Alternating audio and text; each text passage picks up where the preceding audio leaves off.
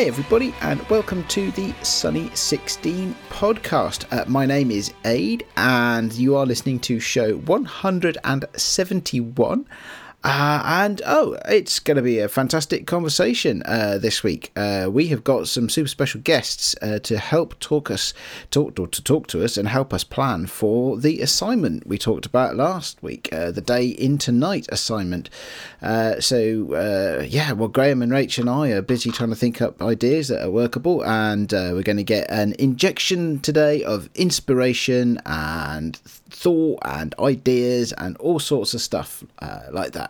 But first of all, let's say hello. Rach, how are you doing? Hey, it's lovely to be here, chat with you guys. I missed the recording yesterday Back in Paper. Obviously, Graham was having fun chatting to Vanya and Eric, which is great. So I had a little listen to that. But I'm just a bit under the weather. So apologies to our listeners if I'm a bit croaky and a bit slower than usual and not so many bubbles as perhaps I normally have. But it's really lovely to be here. I probably will be sitting back and listening, observing and enjoying the conversation today. So, yeah. Well, that's all right. To be honest, I think it's a pretty heroic effort that you're joining us anyway. So if you need to take it slightly easier and slower this week, that's okay by me. I might do. I've been enjoying a bit of Lego earlier today. That was very therapeutic, doing a little bit of slow building. So that helped. Cool. It's nice to, it's just sometimes it's nice to make stuff with your hands and what have you, isn't it? And it was just something I didn't have to concentrate on, like reading or what have you. I could just enjoy building some stuff. Actually, it kind of leads us on quite well, doesn't it? I think it does. Yes, we'll come back to that one in just a minute. Once we said hello to everybody, of course. And Graham, how you doing? I'm doing very well, thank you, Aid. This is actually my second podcast recording of the day because I already had to sit through. Yeah, I am joining the Classic Lenses guys this afternoon. Oh, is this haiku-esque? Yeah. I've had to wade through a lot of haikus, and I think the mental and emotional scars will take some time to heal. But that was a lot of fun to catch up with those guys. But it's an absolute delight to be here tonight with you lovely people. I feel a little bit guilty that I strayed from the path, but I'm back now. It's okay if you want to go and join somebody else's podcast. I did that once, and we're recording show 100 later this week. So, congratulations! That's very impressive. Congrats. Yeah, thank you. Yeah, it's gonna be fun. The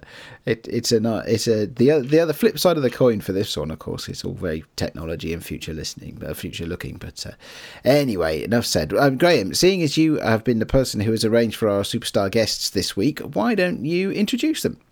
Yes, I am very pleased to have these two gentlemen with us because we're sort of in assignment territory now. We talked about this last week about who we want to get on, who we want to talk to, and the whole idea of shooting day into night or night into day, there's so many different ways of approaching it. I bet I know some people who could approach this from a very sideways angle and a very creative angle, and that is the homemade camera guys. Now, we've had two of the homemade camera people on the past. We've had Ethan Moses join us, and we've had Graham Young join us. Now, sadly, Graham can't be with us tonight. Ethan is, and we've also got the wonderful Nick Lyle, first-time appearance on the podcast. Welcome, gentlemen. Hi.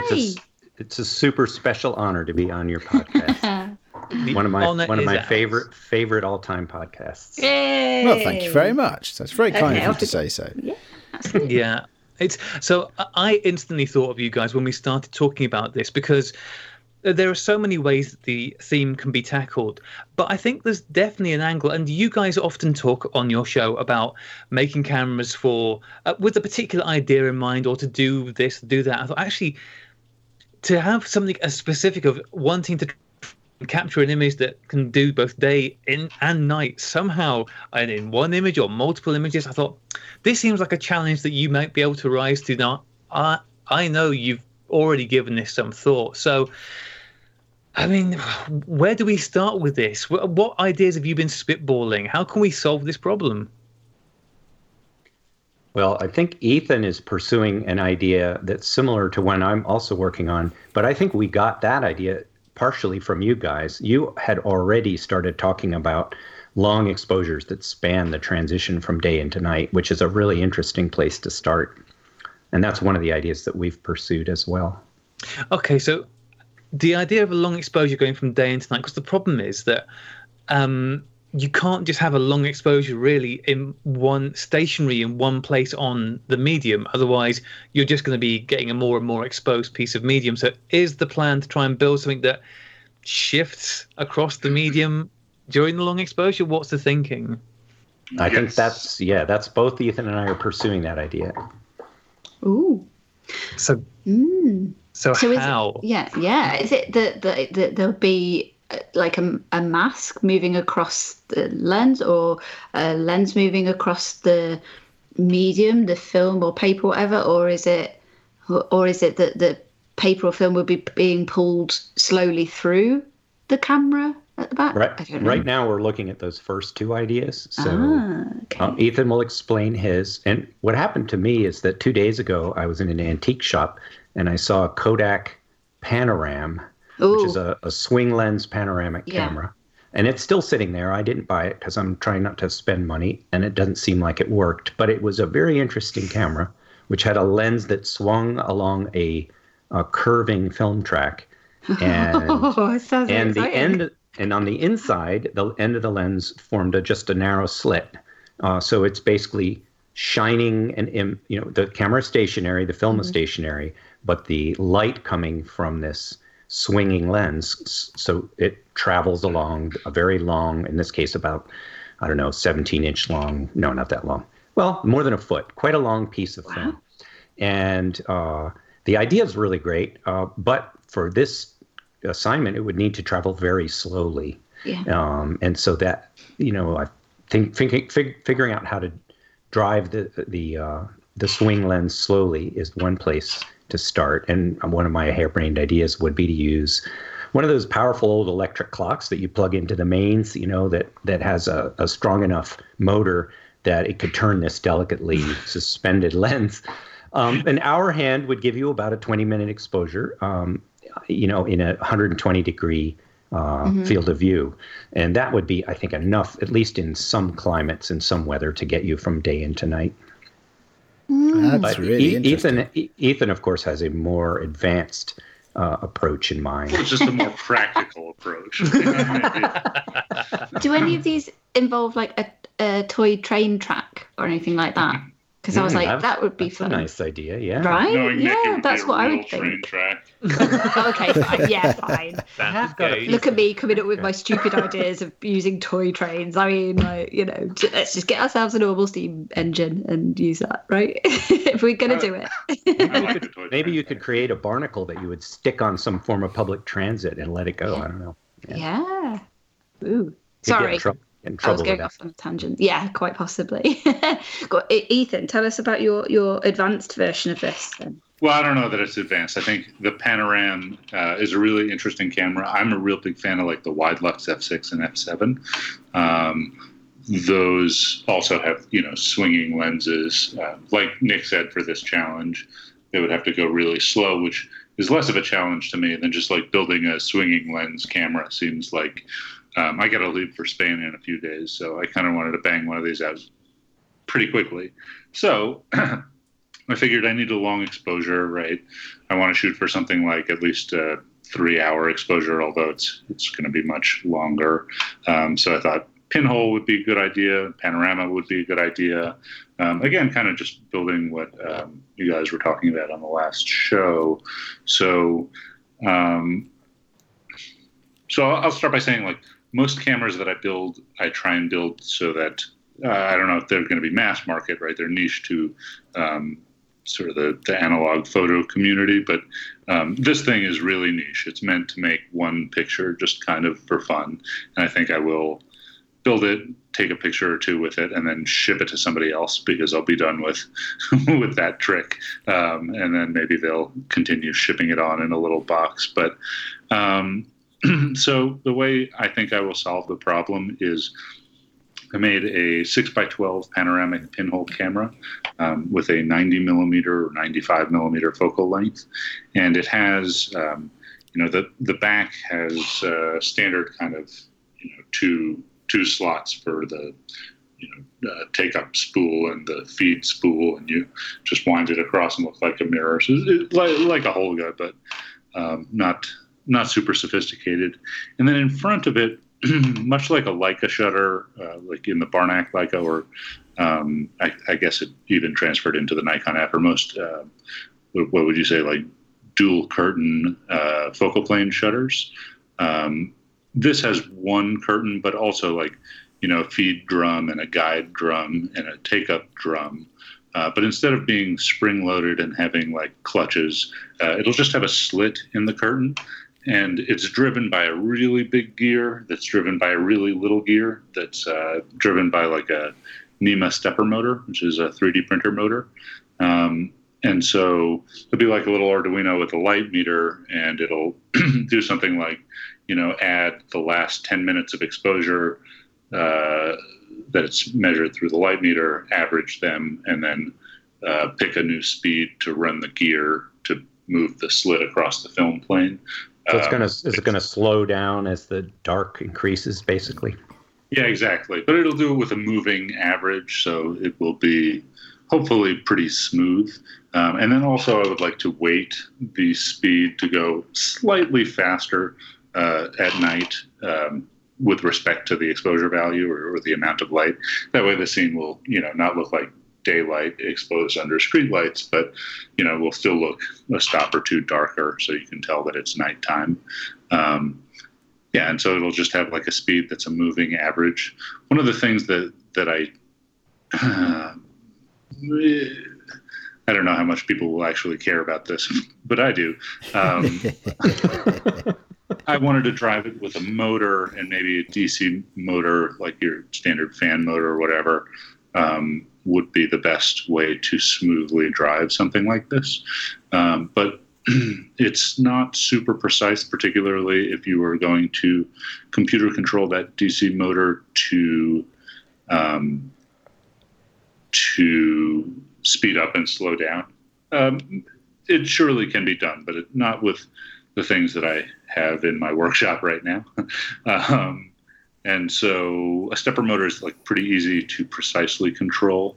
I think it has 200 steps, and I can quarter or 16th step. So I can move the thing, like a couple hundredth or 1,000th of a rotation at a time, which will rotate like a very small gear. So every 1,000 steps on the stepper motor, which is maybe 3-4 revolutions,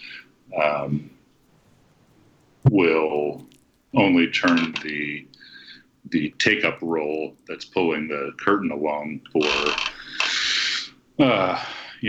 quarter of a turn or something like that. Anyway, it's geared down to move really slowly, and I want it to move smoothly. And I don't know, stepper motors are not known for being super smooth, but I think I have geared it in such a way that I should be able to get something kind of smooth out of it. And it's a pretty big box. You got such a long time period, that'll smooth things out quite a bit. Yeah, I think so. Even if it's herky-jerky, like I don't think I can make the slit really, really small, because then I'll incur sort of diffraction penalty. Anything smaller than maybe 0.5 millimeter. What would diffraction? Sorry, was it penalty? Is that what you said? That's not the technical term. So much like a pinhole lens, if you force rays of light really, really close where they might, here's a layman's physics term. I'm maybe not doing the best job of explaining it, but the light will bump into each other and bend around a very slit. So I would get like a lensing effect if I just used like a microscopic slit. So I'm going to have to use something like let's say a 0.8 or 1 millimeter slit. And because of that, I think the slit will be moving slow enough, even if it's a little herky-jerky, on the order of 1/10 of a millimeter at a time. It might still make a smooth exposure. I think it will, actually. It's the bet I'm making. I spent all yesterday drafting this thing. It sounds awesome. Can I ask a couple of questions? Because just to try and figure out if I've understood it correctly. So yes. Is this a continuously moving slit then, or are you saying that every once in a while it will take an average of the last 10 minutes and then do and then rotate a little bit? So I didn't finish there. It's those of you who are, analysts of sorts probably understand moving averages, and so it's taking a moving average of maybe the last 10 minutes. I will play with the variables to see what actually works, but a good proxy quantity is, let's say it takes the light meter readings 20 times a minute over the last 10 minutes, and then it will reset its current speed to an average of, some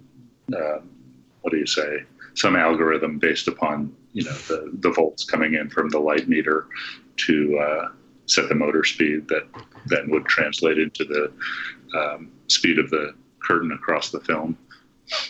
So it's not as smooth as, say, using a rheostat would be. The thing will change speed abruptly, but in very, very small increments, and the whole thing's moving so slowly that it probably won't make a noticeable banding effect. I mean, perhaps if someone turned on the lights all of a sudden, the street lights came on with a bang or something, that might interrupt it a little bit. I mean, I would like to catch the street lights coming on.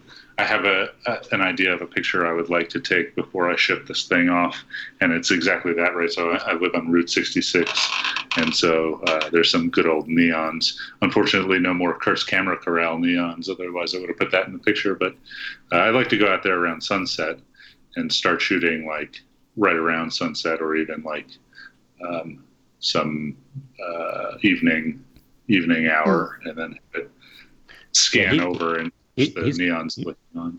He's talking about New Mexico, and I spend some time every winter in Tucson, Arizona, and there is an incredible light there that as soon as the sun drops below the horizon and you have no more direct light, there's about 15 or 20 minutes.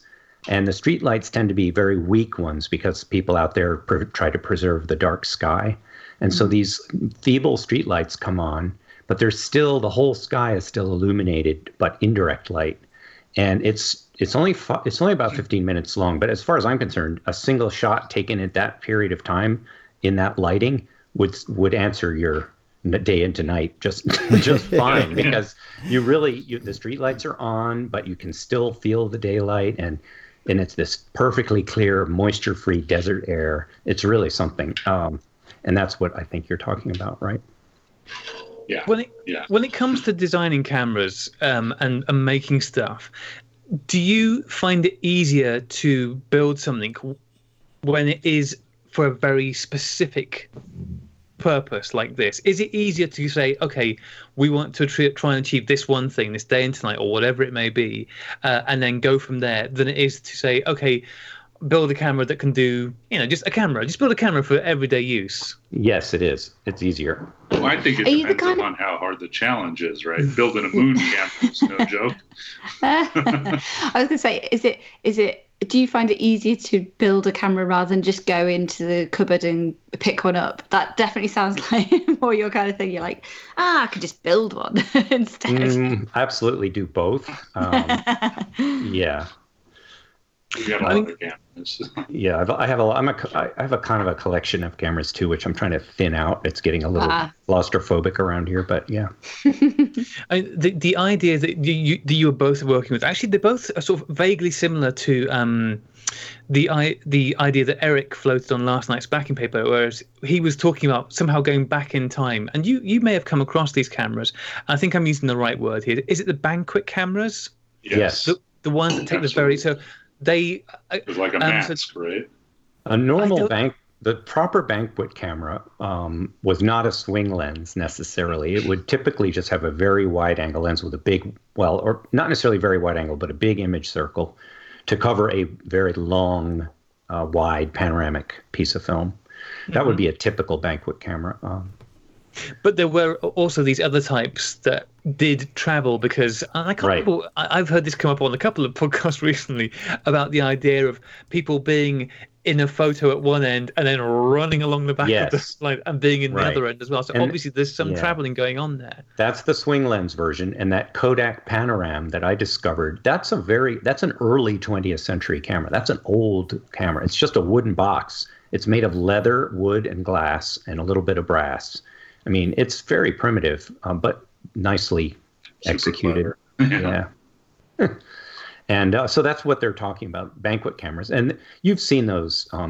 They would take everybody in high school would be all lined up, and they would be able to take a photograph and get everybody in on these long strips of film. Or the one thing about the Panorama is that was some, long defunct size of film. It was, I don't know what I was thinking. It's more than a foot long. It was a roll film, and it was more than 120. It was, whatever the actual width, the 6 centimeter width of 120 film. It was quite a bit more than that.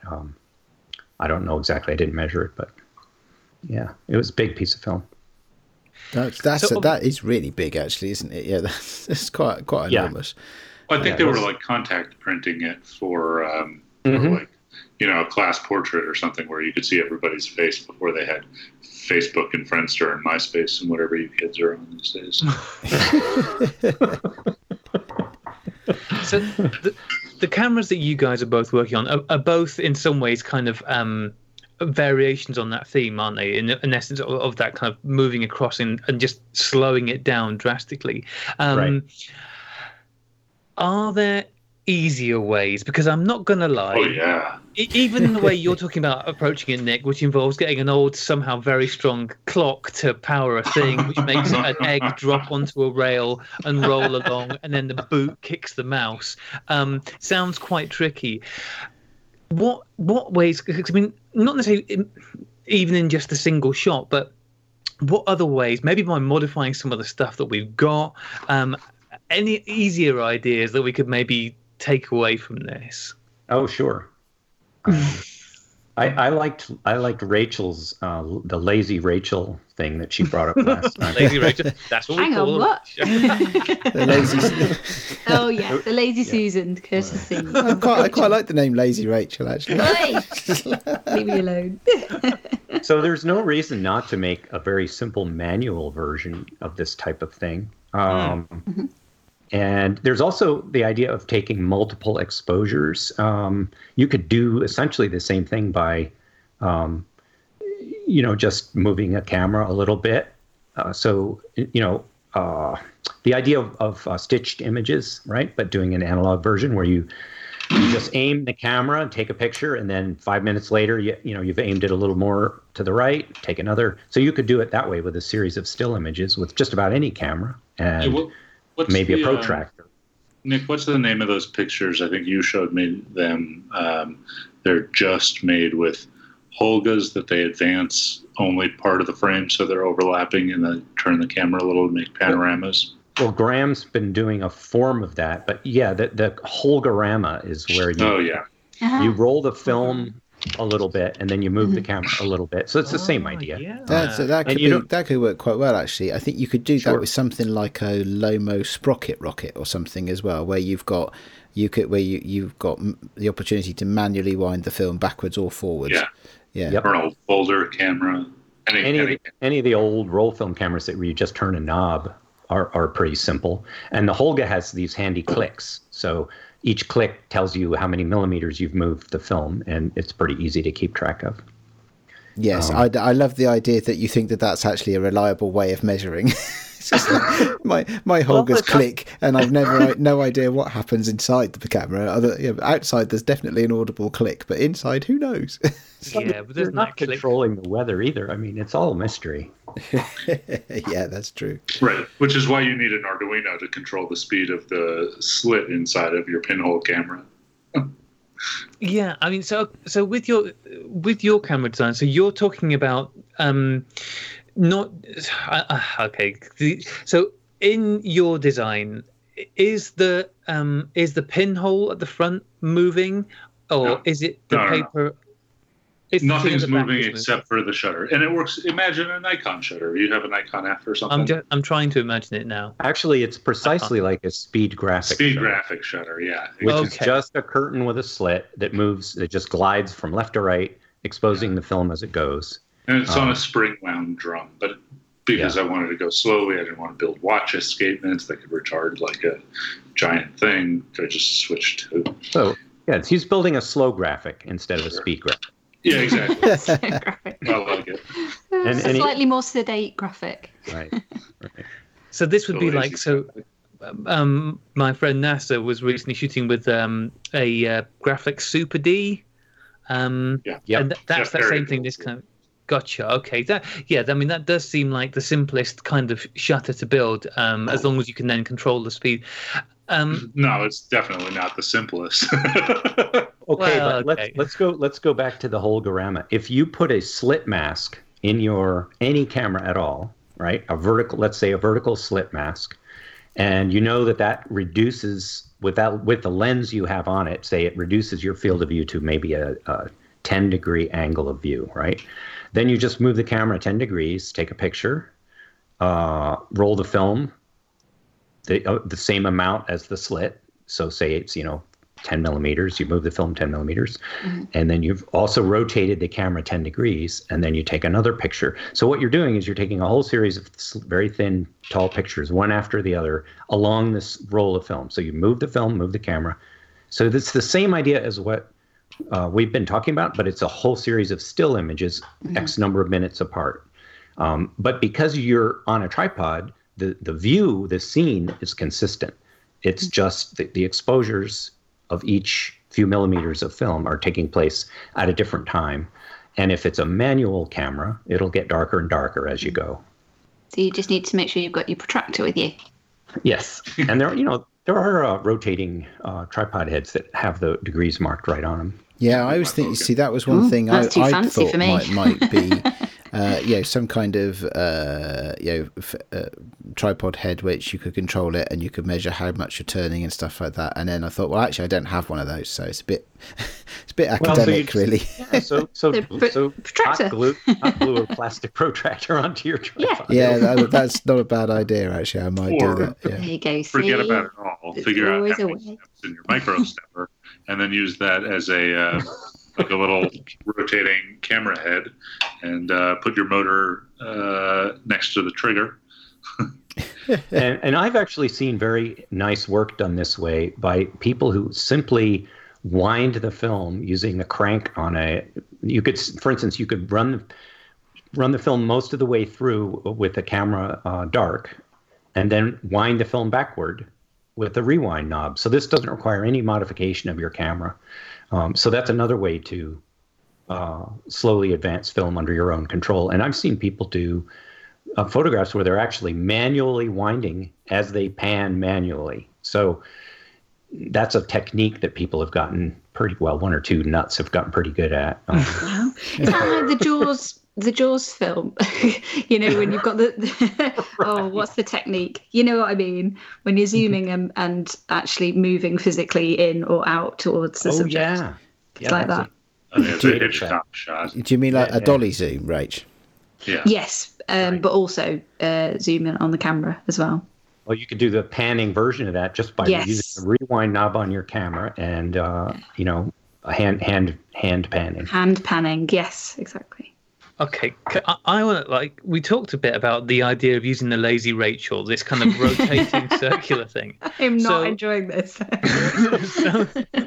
So could you? Okay, I imagine if you can. So you've got something like let's say a paint can or something as a central core with your medium wrapped around it, facing outwards. Okay, then around that you've got the space, and then let's say a cake tin or something outside that, and then you've got a pinhole in that at one point. Could that be slowly rotated around? Would that make an image? And obviously you'd have to get the like a zoetrope. Well, it would have a very interesting feature because you're curving the film in the opposite direction it's intended to be curved. And this is funny because I had a similar idea. But because of that, the image, the focal length will be continuously changing as it rotates.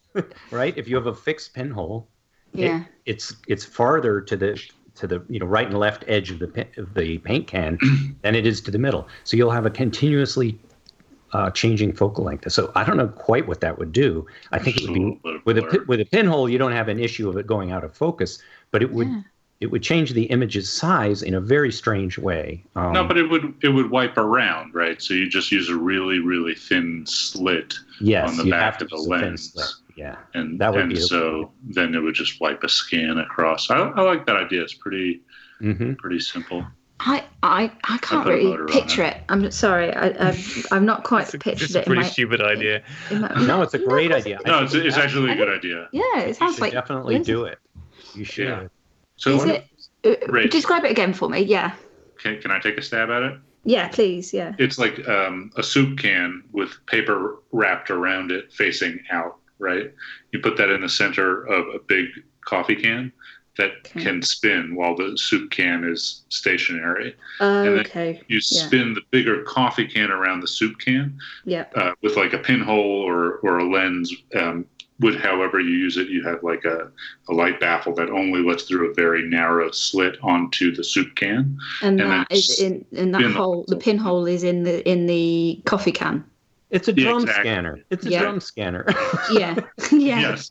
Totally. Yeah, well, I was sort of thinking along the lines of like a zoetrope, is it? Like that, but in a very slow version, obviously. So I just had to Google zoetrope, actually, Rach, because I didn't know what one was. But the picture that comes up, is I think it's more for viewing a collection of still images and making them look like they're mobile. Right. Okay. So not quite like that, but so I get what you're saying. But so in look and feel, it's a round thing inside another round thing, and then basically one's stationary inside and the other one's moving on the outside, and that has a pinhole. Yeah, on the zoetrope there would be like a lot of linear holes, right? But there would just be one. Cool. Okay. So kind of the opposite then. Yeah. No, but I get it. That's cool. So that's the slit saves the focal length problem, but that I also had thought of an idea that came out of this, and it probably has nothing to do with the assignment, but I was also trying to figure out ways to do this by dragging the film past the slit. And it occurred to me that you could use either a curved or a straight track and do that if you had a way to wind the film past and control that and make it really slow. The slit would still have to move. The slit would have to move, and that's one thing that you could do. But another thing that occurred to me would be if the film went through an undulating track, like a roller coaster. Oh my God. Then the focal length would change as it traveled, and that would do something. It might be a mess, but it would be interesting to see what it did. Yeah. Let's whack a roller coaster in there as well. I mean, why not, right? I love it. That's so good. How easy are Arduino devices for people to work with now? Because I mean, you talked about this quite a lot, Ethan. Oh, it's easy. You just get these stepped or stepless motors and connect them to an Arduino and blah blah blah. Because I mean, the one of the biggest problems, it sounds like, with this idea of doing a super long exposure, however you choose to approach it, is the fact that you want to walk away. You want to walk away, but also the shutter speed kind of needs to be continually measured and adjusted for, because I've done pinhole shots onto paper, and you go, okay, let me take a light meter reading. Okay, this is going to be a 5 meter shot, and you set it up. Sorry, 5 minute shot, and you set it up, and then the clouds come over, and hang on a second. Well, so exactly, and suddenly it can shift between what you think is 5 minutes to half an hour to 30 seconds. Right. There's a lot of latitude. Not trail too much. There's a lot of latitude in, say, something like color print film, for instance. That'll help you out quite a bit. I think the solution is just we don't do this in the UK. Well, now that changes so quickly. Last time you asked, I'm sorry to interrupt. Last time you asked Aid if he had any technological solutions, and I couldn't believe he didn't say Flash. I mean, that's the technological solution. You can control the light. You don't you don't have to make the shutter do it. You can have a system where you just add light, and it's sort of like light painting. Yeah. You could even be pretty crude about it. Have some strobes and just fire them off if you saw the cloud coming.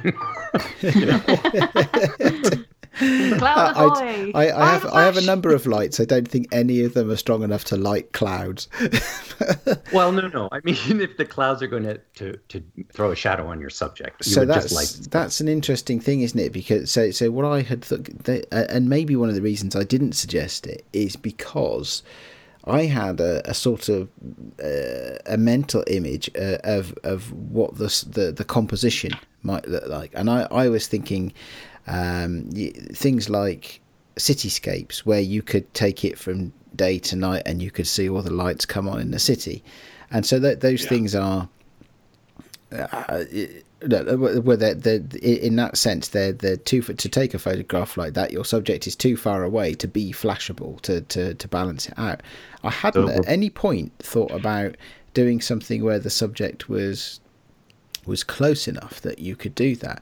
So you could do, let's say you had a still life. Mm-hmm. You could light your still life, but you could, but as long as your backdrop was far enough away, you could get the day to night effect there. Yes. So now that is a really interesting idea. I had not thought about that at all. So you could shoot your day to night, but then keep the exposure constant on your subject. Yep. And we're also back to Rachel's model trains, because you could make a tiny little city in your backyard and right. How cool would that be? You're so on my way. You could still shoot that original shot that you wanted, but you just have to keep it small enough that that you could play God with your flashes. Yeah. Now that's really interesting, because then something, and I'll go back and I'll use as an example again, something like the Lomo Sprocket rocket. Something like that, where just a really simple camera that people may have or can easily buy, where you can control the flow of the film backwards and forwards, and you can do it in minimal steps, not just whole frames and stuff like that.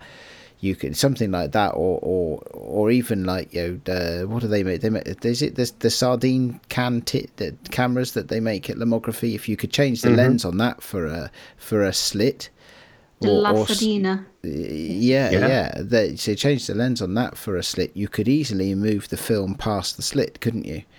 Or just put a slit mask inside the camera in front of the film. So it's just a piece of card with a slit cut in it, just stuck in the film gates. That's all it is. Or you could shamelessly plug, Graham has been 3D printing some Holga slit masks. A whole lot of them. See. He's not here today to talk about that. Yeah, he's not here. So right. Just to go in well, because the Holgas take a mask anyway, and for those that don't have Holgas take a mask internally anyway. Yeah, and quite a few cameras will accept it, as long as you're not messing with an expensive shutter or something. You can get away with that. Yeah, I think Graham has been making like very narrow slits that he's been stitching together to make panoramas. I bet if he were here, he would say that he's going to shoot one. I've got at least one Holga in the cupboard beside me. Hang on a minute. Yeah. I think I've seen recently, I think it was Dale Willits sharing images that he's made using, I think it's with a Holga with a slit mask, I think, but that kind of just very thin strips of an image layered and layered. And yeah, you could do that, couldn't you? Just have to work out how frequently to... I mean, it wouldn't even matter how frequently. You need to have a couple of practice goes, but I think you could do it. Yeah. Right? So I'm just going to take all the tape off my Holga and let the back fall off as they do. So Ethan, remind me, who's that famous photographer?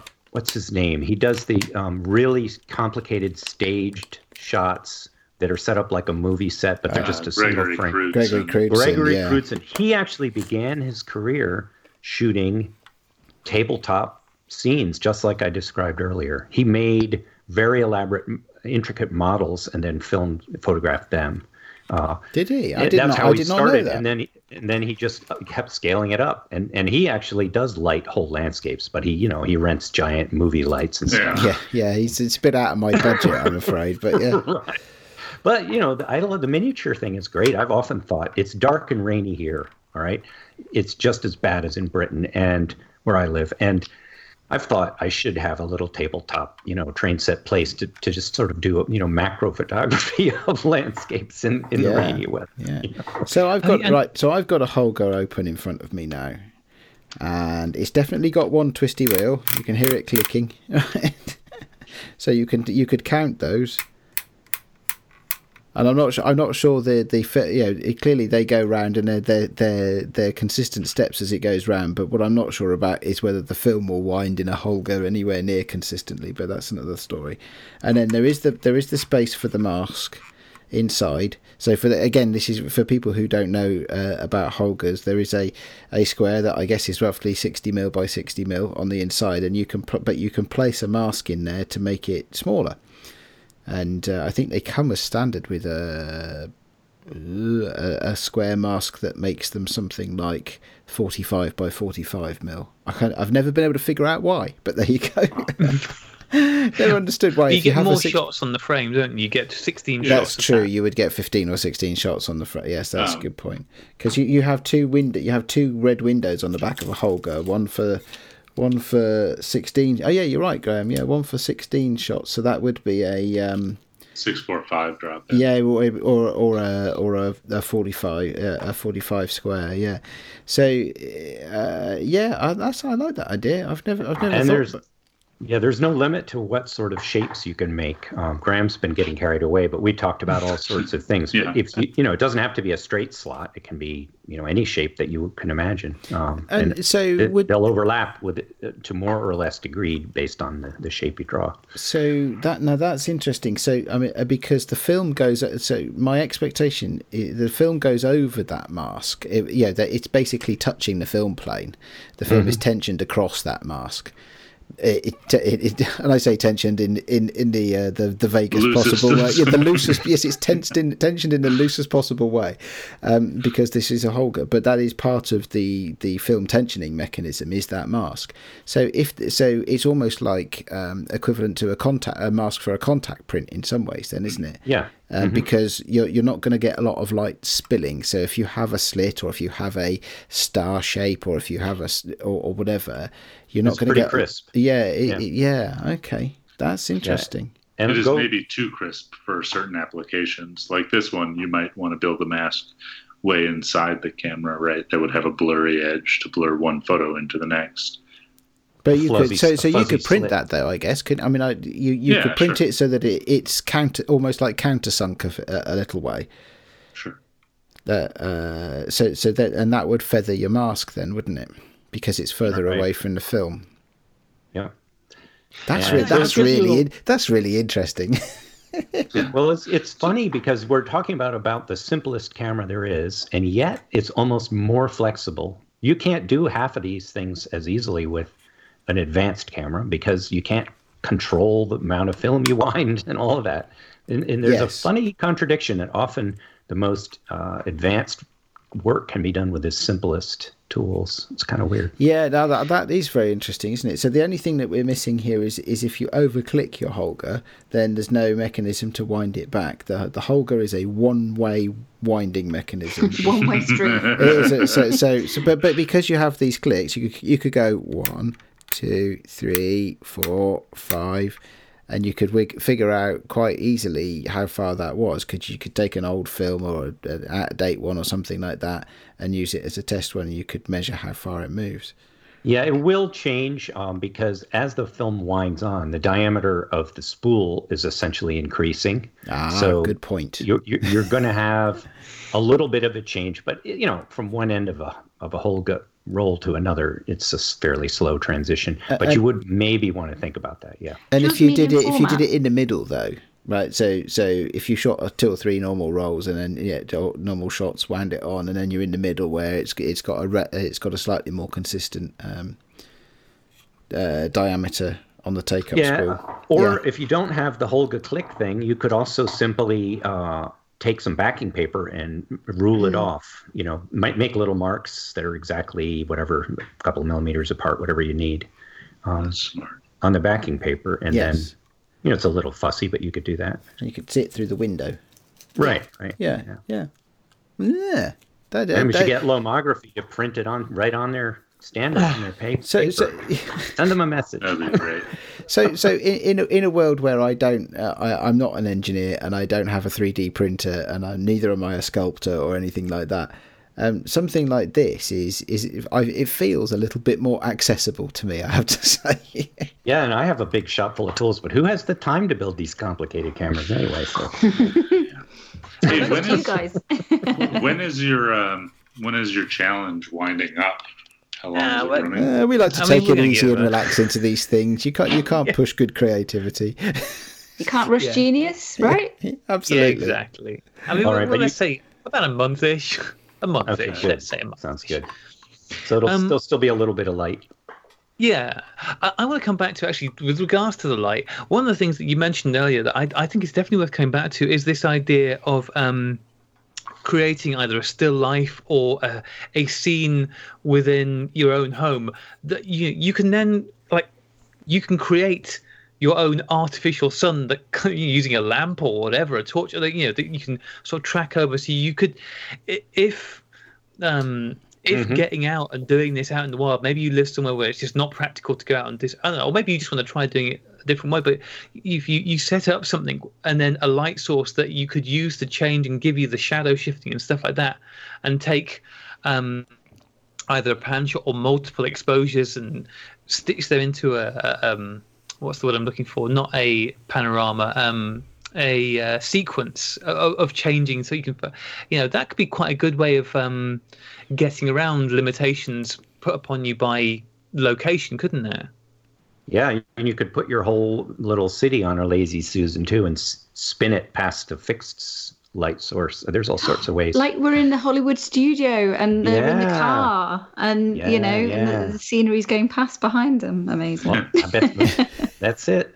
And this stuff would be a lot of fun. And it doesn't have to be obviously a train set or a miniature city. You could just have a lot of fun, even just, photographing a person or, anything simple and interesting.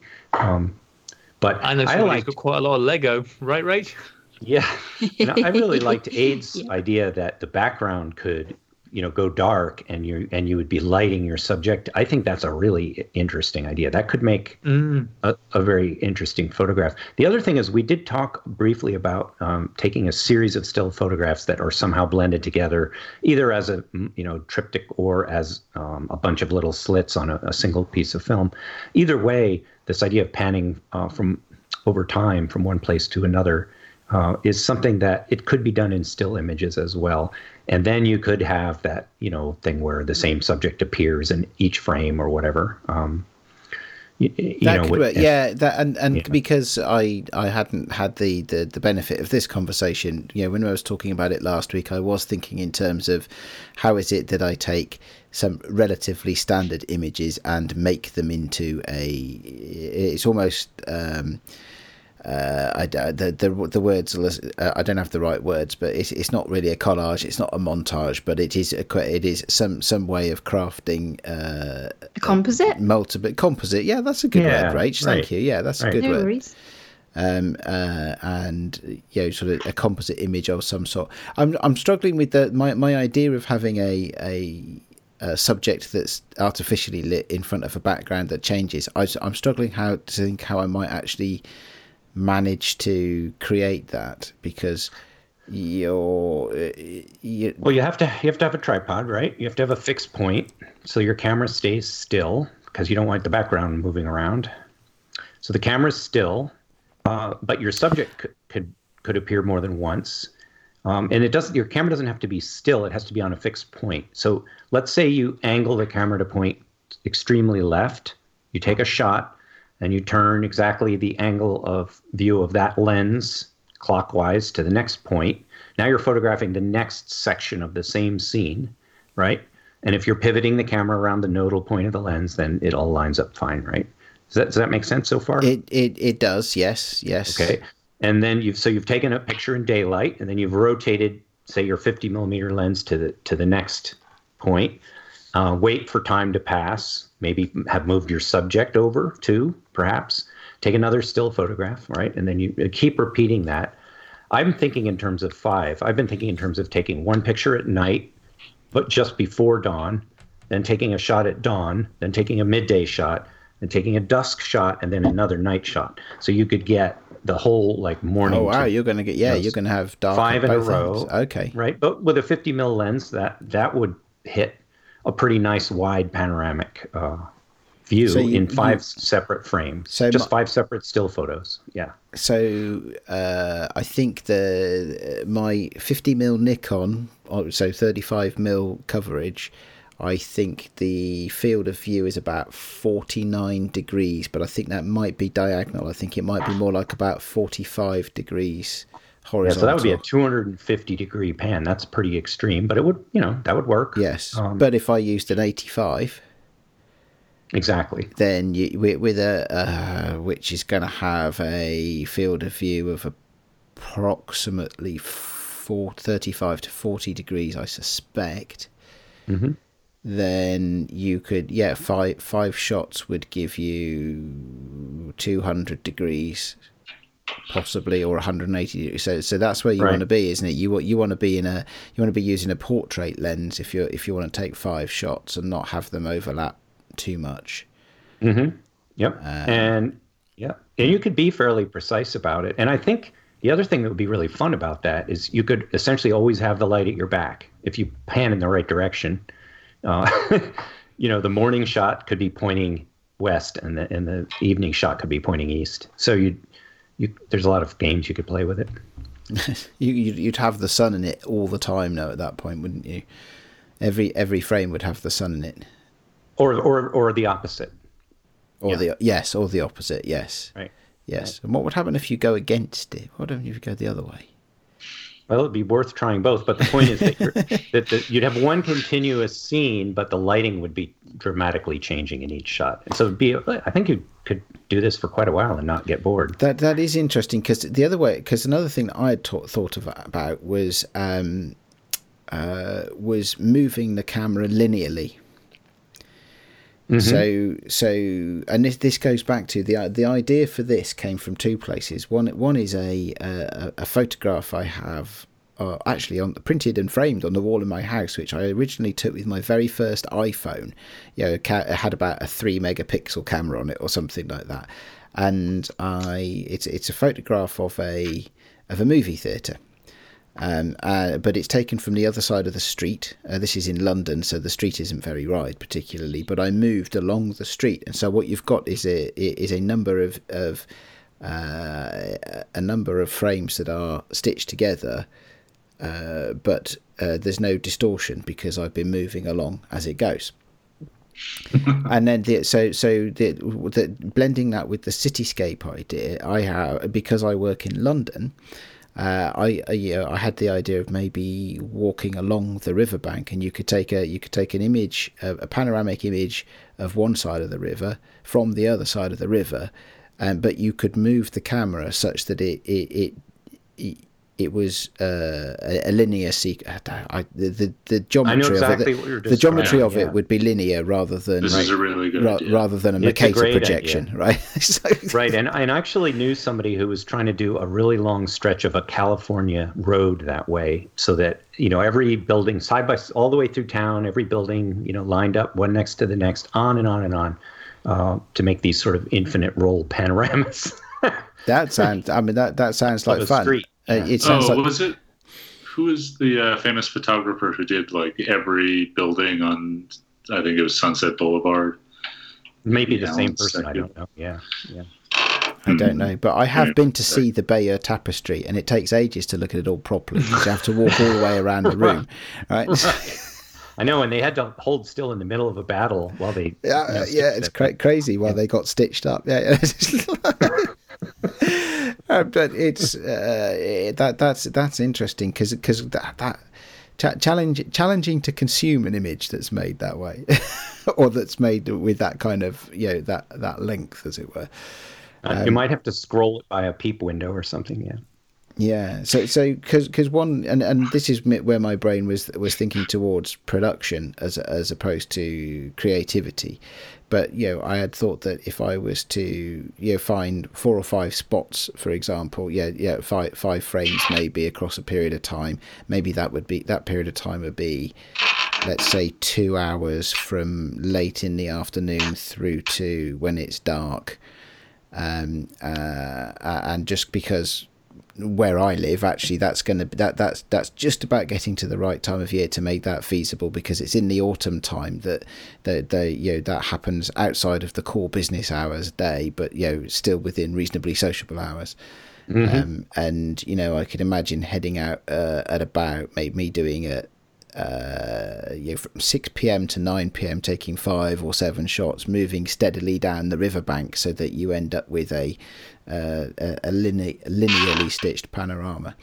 But yeah, I think that's a really nice idea. And then it doesn't also, been talking about day into night, but there's lots of other gradients like weather changes and going from a sun to a thunder shower or whatever. There's a lot of fun versions of this, and it would be a lot easier to manage with the still shots because you could pick when to shoot. You'd have, I think, a higher success rate than with the. I found this book.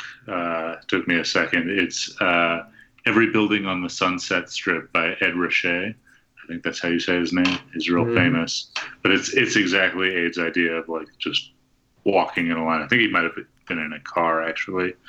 And he just, just manually stitched panoramas. It's really great.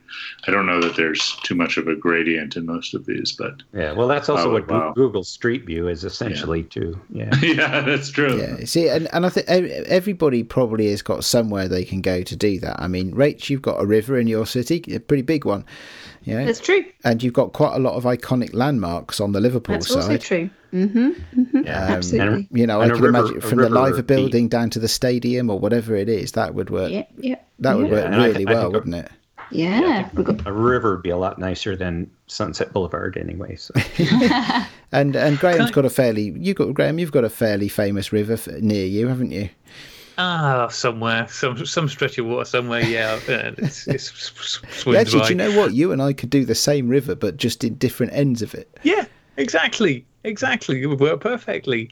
I want to ask you about. A river runs through it.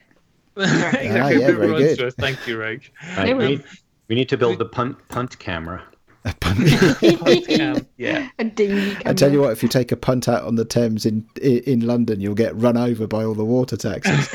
Oh, no, I very much live in Punt Town. I want to ask about the perhaps methods, because we talked a lot about sort of doing panoramas and stitches and that kind of approach to it. One of the things that there's the sort of technology to do quite easily with modern cameras, which just isn't there at all in a practical fashion over this length of time, is time lapse. Now, the problem with time lapse is you don't want to have to stand there all day clicking a shutter, but I mean, it seems like the kind of thing that, like, even if you again go back to using like real basic cameras, like say a box camera, you could kind of screw some sort of motor onto the wind-on. It'll hammer on the shutter button steadily and slowly, right? Yeah, and and again, just and something that maybe again use some sensors and Arduino things, so it kind of knows, okay, wind on exactly this much every so long, measure the light and open the shutter for that long. That couldn't be that hard, right? I mean, that's just whacking something onto a camera that's already there. Actually, there are cameras. My cousin's husband just gave me a lovely Nikon that has a motor drive. So when you press the button, it automatically advances to the next frame. So all you'd need to do is have a way to push the button at a certain interval. It's a very soft button too. I could see how it wouldn't that take work. much. One of those some little teeter-totter thing, that would push the button would work. Yeah, so I built a lot of cable releases. I had a stereo camera for a while that had to share a cable release between camera bodies. But I mean, you can sense a ground in any loop that you can, or you can create one with, $5 worth of parts and attach it to something with a smart timer on it. I like the Graham's suggestion of having the mouse and the boot and the egg rolling down the slide. Very musical in the background there. Very musical. All the different noises. Is that you two talking to each other? No, it's Graham talking to us. Oh, it is. But my phone's on mute. Oh yeah, he has comments. All right, what's he say? Tell the Sunnies they are cracked for thinking this one up. Unless you're done recording. It was a public vote. It was the public that cracked. I want to throw a complication in, and I want to throw this complication in because this is something that Aid's quite passionate about. Using instant film. I mean, we haven't talked about how we can incorporate instant into doing this. How can we bring instant into getting a day-to-night shot? Well, I mean, there's no reason you can't build any sort of machine like this onto an Instax back. Lots of people tear the front off of them and use them otherwise. Also, a sort of quote cheating method, but since you're only going to take one picture over the course of 4 hours, it's probably not so bothersome, is people have taken very carefully pulled a Instax negative out of the packet in a dark bag, and then they load it into the back just on the pressure plate of whatever camera they're using. They'll take a photo, put the camera back into the dark bag, pull the negative out, slip it back into the pack, and then do something like take a picture with their hand over the lens with a Fuji Instax, which will then, smash the negative and the positive together, or however it works. Squeeze the gel pack and spread it. So you're using your Instax camera just as a developing machine. Yeah. Yeah. What do you reckon, Graham? You up for that? Yeah, I suppose it's the getting out part's fine, and the developing it part is fine. I'm just sort of thinking, okay, what are we going to put this print into, or how are we going to use these prints to sort of make something that conveys the day into night kind of thing? I mean, we could, you think you sort of do the slit thing? 'Cause obviously, it's not a continuous. We can't just keep winding forever with this. It's one frame. It's pretty limiting. I think the diptychs and triptychs would be the way to use instant. That's the sort of idea you were thinking about, isn't it, Aid? I think. Yeah, there's definitely that. Yeah, and especially combined with the linear panorama approach, because you did it. It's I had thought that, for me anyway, that it would be more aesthetically pleasing to have that linear panorama than it would be to have one that was distorted because you were spinning, and I don't have an L bracket for my tripod to make sure that I am spinning around the nodal point and all of that sort of stuff. So I was also thinking about how it is I might do it with the equipment I actually have to hand, which is right. But so I thought that might do it vertically. Might be nice. And then the other one I thought of, which is actually not one that is not my idea, I've seen it done elsewhere, which is to take several frames but then slice them vertically into vertical slices that were perhaps a centimetre or slightly less wide, and if then you could take different slices from different images to create the gradient of exposure from day into night across something that was maybe that it was the height of a standard Instax but maybe as wide as 3 or 4. But then you'd be gluing back together on a piece of mounting card about 20 thin strips or something like that are taken from a bunch of different frames. I like that. That'd be really cool. It wouldn't be different. It wouldn't be a very easy image to consume, in the sense that it would probably be a bit clunky with all of those vertical cuts in it. But on the other hand, it might be good fun to make. So yeah. I would just it'd be fun to be like, so Aid's going to be there with his glue and his craft kit, and it seems very different from other stuff you've done in the past. I would really like to see this picture. Hey, I've got it absolutely figured out for you, and it's super easy. So all you need to do, I'm kind of thinking through this as I go, so just bear with. So you need to make like a frame. So you can open up an entire pack of Instax in the dark, obviously, and make a frame that holds 9 of them in. So it's like 3 rows of 3 in a frame, and that frame you have to be able to mask over each one of those individually. Okay, and then you drop that into some sort of camera that you've made that has a lens on it. So basically, then you can open it. So you've got a lens at the front, and you uncover, let's say, the bottom left-hand. It's like an advent calendar, right? So a bit like. So you open at the bottom left-hand frame, right? Expose that image, cover that one back over, then a bit later on, open up the next one along, expose that one. So in the end, you end up with one image, like a one image scene made up of all 9 of these pictures. But every section is exposed at a different time of day. I mean, you've got to do that. Mate. It's it's a thought. I'm sensing a lack of commitment. I think it sounds like are we back to are we back to coffee tins or something at that point? Because if you're talking about a 3x3 grid of Instax, that's going to be that's quite an image circle you've got there. Well, then you'll then have to take a macro photograph on large format film of your little tiny Instax and blow it up. So That double could work, exposure. couldn't it? Yeah. No. I think it's a great kind of approach, and you could do it. It doesn't have to be done with little slices, right? You could do it with individual bigger pictures. So you could too. do it, yes, and you could even do it with halves or quarters. So again, going back to kit I already own, I have the Lomo Instant Square scissors? camera. I do have scissors, but I have the Lomo Instant Square camera, which ships with a thing called a splitter or a splitzer or something. Yeah. That allows you to expose only part of the frame.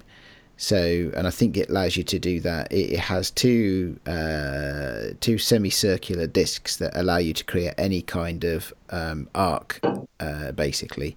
But you could say you could do it with just sort of halves, vertical halves. So again, going back to the idea of moving along and taking a different image that goes from right to left or from left to right, day into night. You could be exposing half a frame, then the other half of a frame, ejecting that, then half a frame, then another half of a frame, and you could end up with, maybe 6 or 8 halves, all with different exposures on them, and use and run those across a triptych possibly, or something like that. Mm-hmm. Mm-hmm. So, well, I guess if you had 8 halves, it wouldn't be a triptych, would it? But So you guys mentioned double exposure, so that's another whole direction to go. And one occurred to me would be if you took the first shot of a fixed point just after sunset, or just before sunset, or whatever, really close to sunset, and another one really close to sunrise, you'd have the same scene with 2 totally different kinds of lighting on the same piece of film. That's interesting. And yeah, it might create some sort of horrible like HDR analog version, or it might be really cool. So it'd be something worth trying, I think. yes, Because you'd have your shadows would be on opposite sides, so your shadows would be illuminated, but by a different color light at a different time of day. So it might be interesting. You could, that is interesting. Yes. Yeah, I could see how that would work actually. Could shoot the roll of film in one camera and then during the day, and then take it out and put it into a different camera and shoot that at night. Yeah, well, that's what removable backs are so great for. Yeah. Yeah. Don't have any of those, but I do have different bodies. Oh, you must. Surely. You have so many cameras. Rachel literally owns a Hasselblad, Nick. I'm afraid she's a terrible liar. She does this to all of our guests. She lies There to you them. go. I don't have one back for the camera that I do own that takes different backs. Okay. Yeah, doesn't You just work. you need a second back, yes. I just need one that works. Well, I have one that works by turning the crank and looking at the window in the back. Is that a possibility with yours? Does yours have a peep window in the center? The old ones did. Yeah.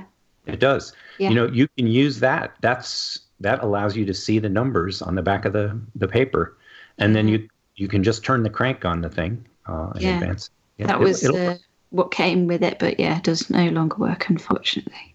Huh. I was a bit over enthusiastic and thought I can fix this. Oh, yeah.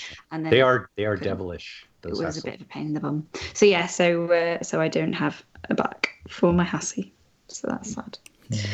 But yeah, it was one of the old ones with that window in the back, and like you say, then you could draw little marks on the backing paper, couldn't you, to be able to check? So yeah, something like that would be awesome. And actually, there's no red window on that one, so you could use it to mark backing paper. You could run the film through. Yeah.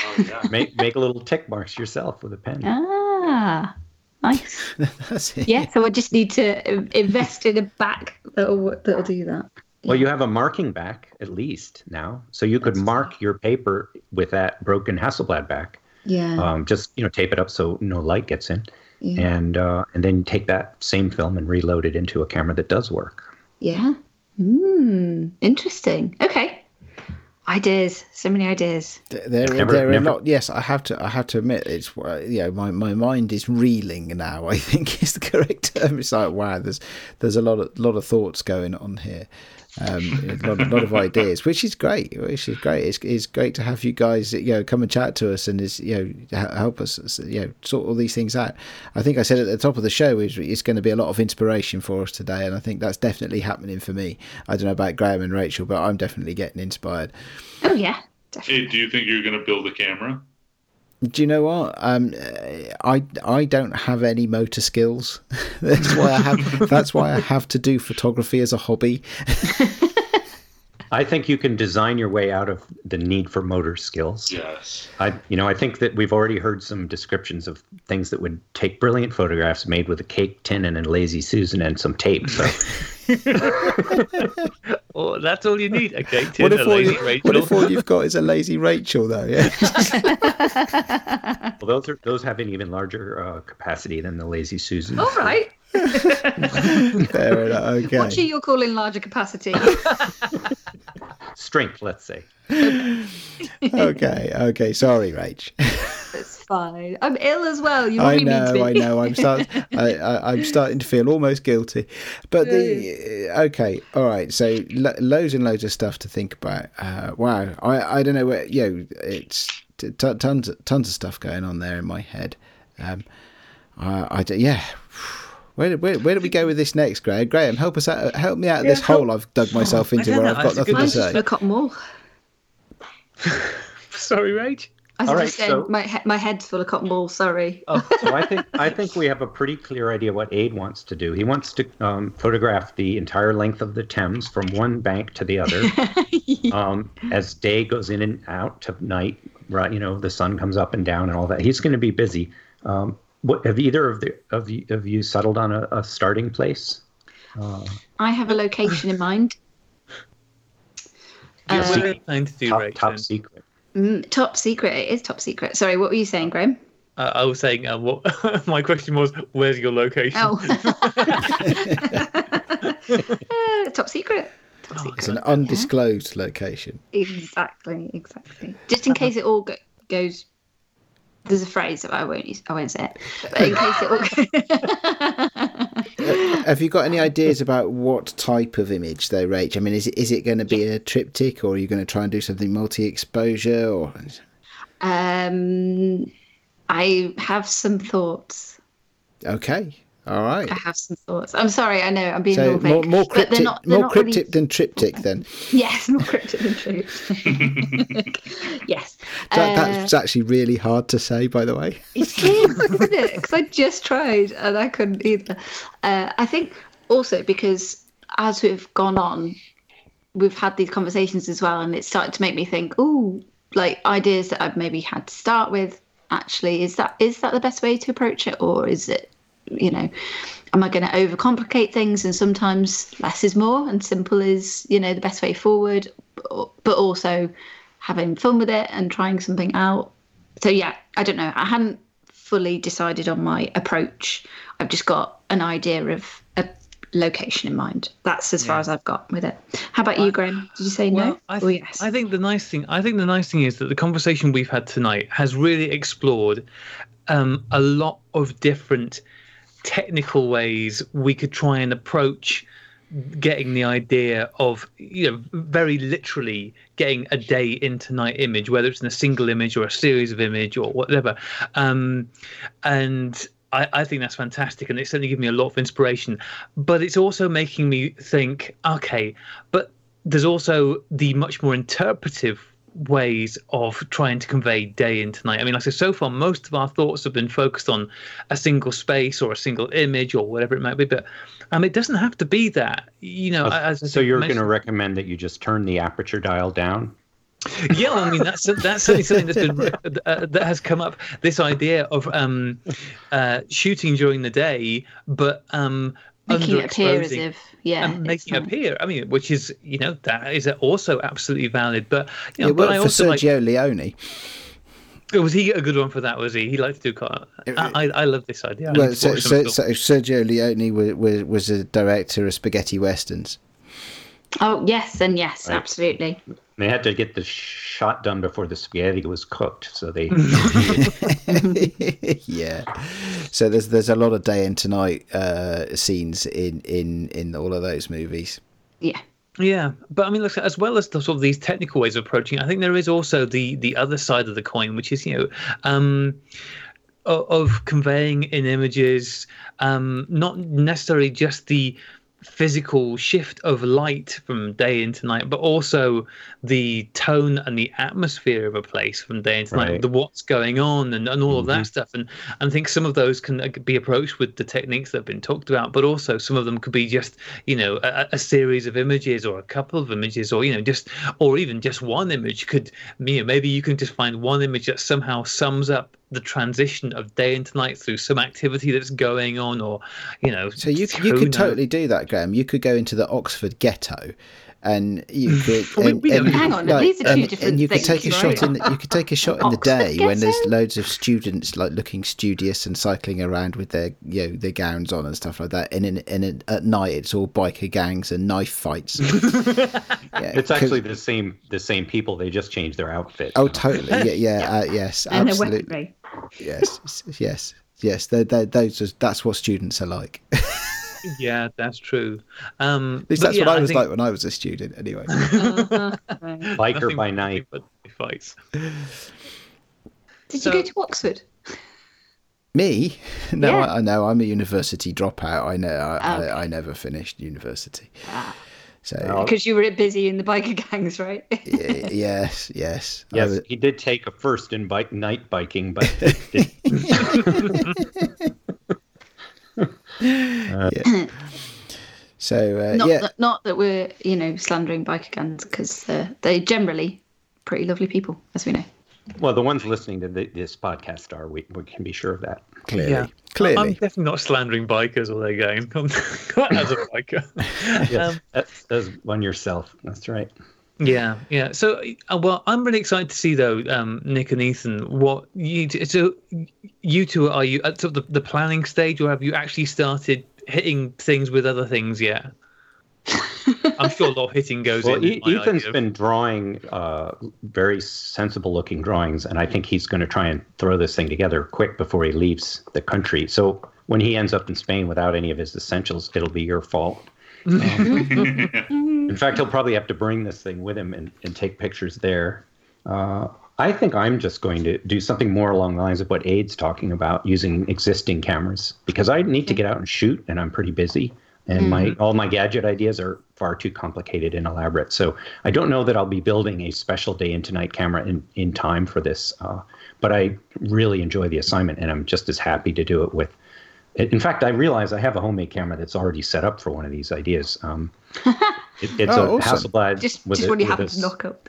Well, I already have it, and I was wondering what it was for, and I think now I know. So yeah. That's great. Yeah. I think So, there's definitely something, even if the intent in the slightly longer term is to create something specific. I think there's always definitely something to be said for testing out ideas with kit you've already got, because that'll help you refine the creative vision of it at least. Mm-hmm. I have a plan, right, for some of my test shots before I invest the time and effort in standing still at various top spaces along a river for a long time.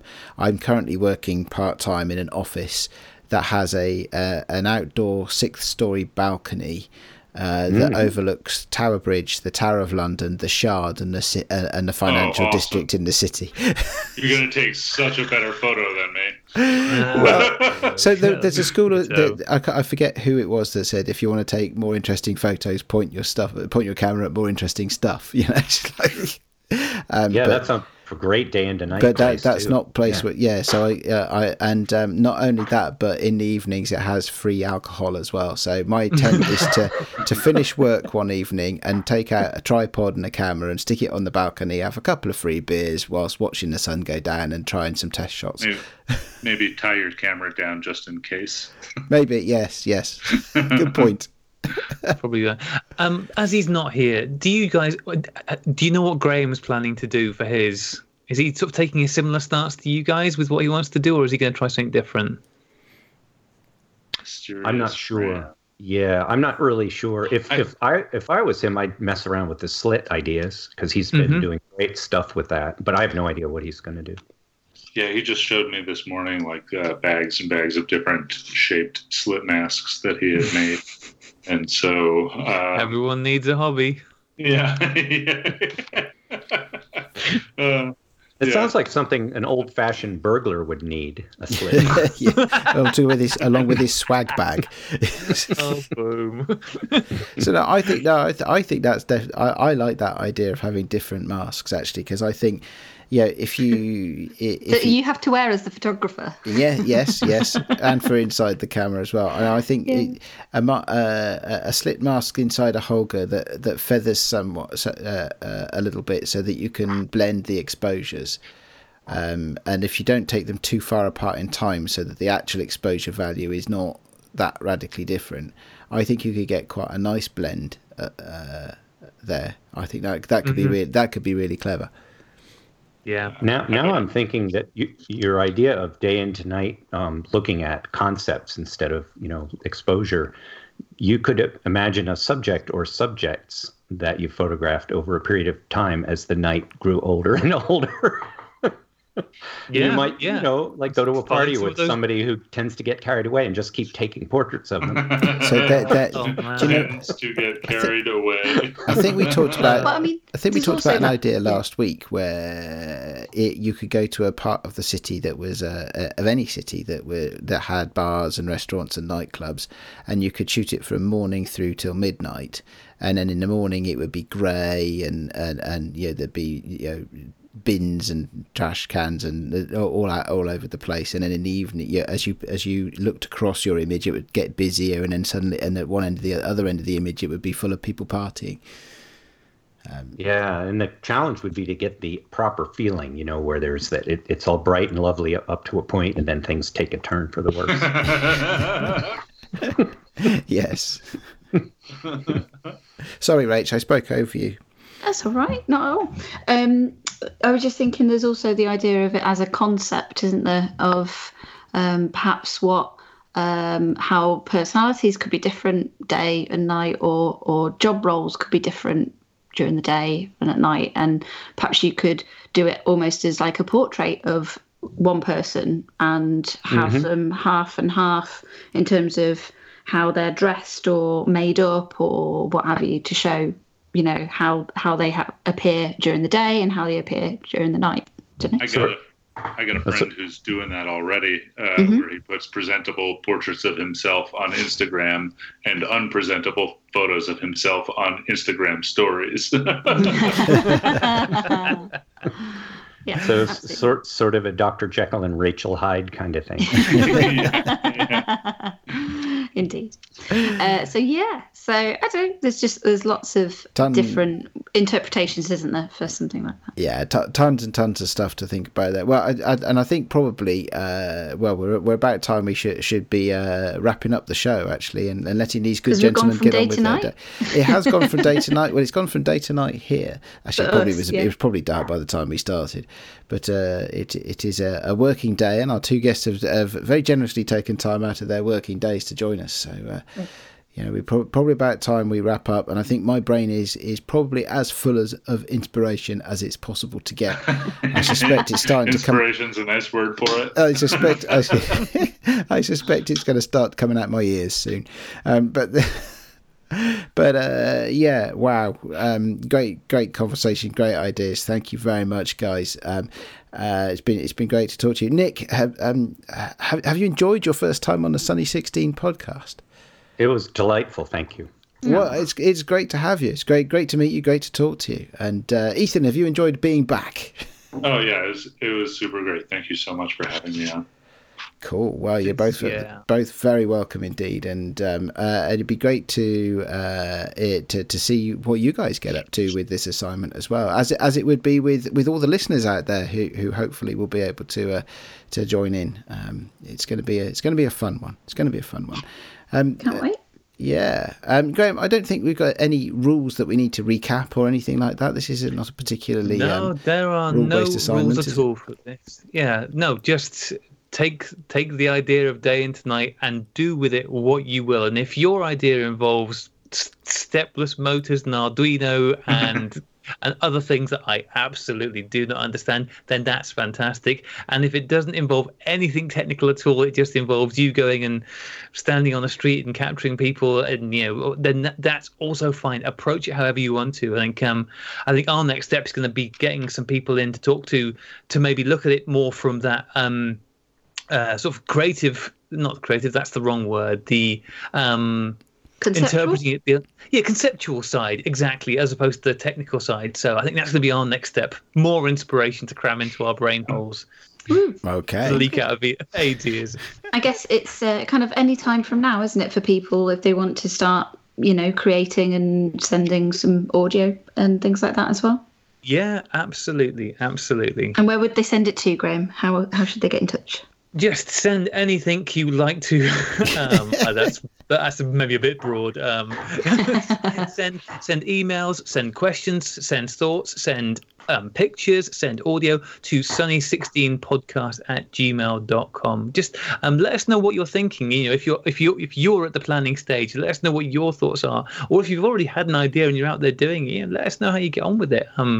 We will, as we have done in the past, we will be having a wrap-up show at the end of all this, where we will very much want to showcase the fine efforts of everybody who's got involved, including these two fine gentlemen. So you've both stated that you're making something, so you cannot weasel out of this now.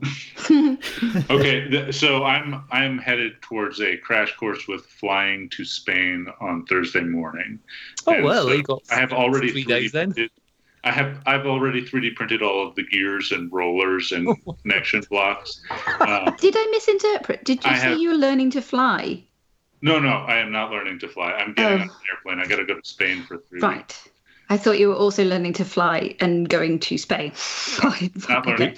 Okay. That's a homemade airplane podcast.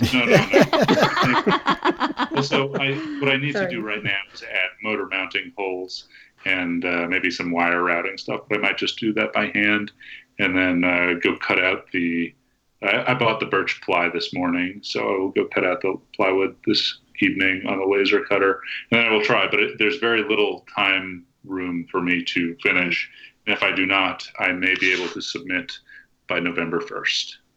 Wow. That would still be awesome. Which is too low, but too long. But I will send it in anyway. It will always be welcome, Ethan. And then obviously these will be available for people to buy. These cameras will be available to buy from the beginning of November. This is a totally stupid camera that is. It's not totally stupid. It's just like it's a fun Rube Goldbergian machine that uses.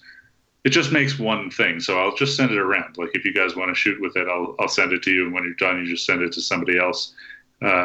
You get bored with it quick, but it's pretty cool. Okay, well, I look forward to seeing the results of that and everything. Actually, all of the stuff that we'll see over the next few weeks and a couple of months. Okay, well, if there's no housekeeping stuff, then Graham, anything else? Rach, any housekeeping stuff? In which case, well, actually, we've already covered that we're available on the. Oh, sorry, Rach, did you? I just had a thought, which was, if anybody created any artwork for World Cyanotype Day, obviously to write in and let us know how you got on with that. That was on the 28th of September, so it'd be nice to hear about people's stories. I've seen a lot of lovely stuff that's been created, and I just thought if people have been out making their cyanotypes, it would be nice to know about that. Ah, yeah, good. Yeah, absolutely. Oh, which reminds me, actually, there was one thing that I became aware of only today, which is that it's actually Holger Week as we record this. And so it's good that we've been talking a lot about Holgers on this show. Yeah, especially as you also became aware of today. We're judging one of the categories in Holger Week this year, so that's very exciting. Yes. I'm really looking forward to. I'm not quite sure how I qualified to be a judge. You got volunteered for it. The other thing we need to make sure of, Aid, is we make sure we point everybody where they need to go to for Nick and Ethan's socials, and of course the Homemade Camera podcast. Of course. With the lovely Graham. Other Graham. Yeah. We're all just like, what? There's a lovely Graham now? I think he meant the other lovely Graham. Oh, yeah. I see. So, well, yeah, guys, where would we find the Homemade Camera podcast?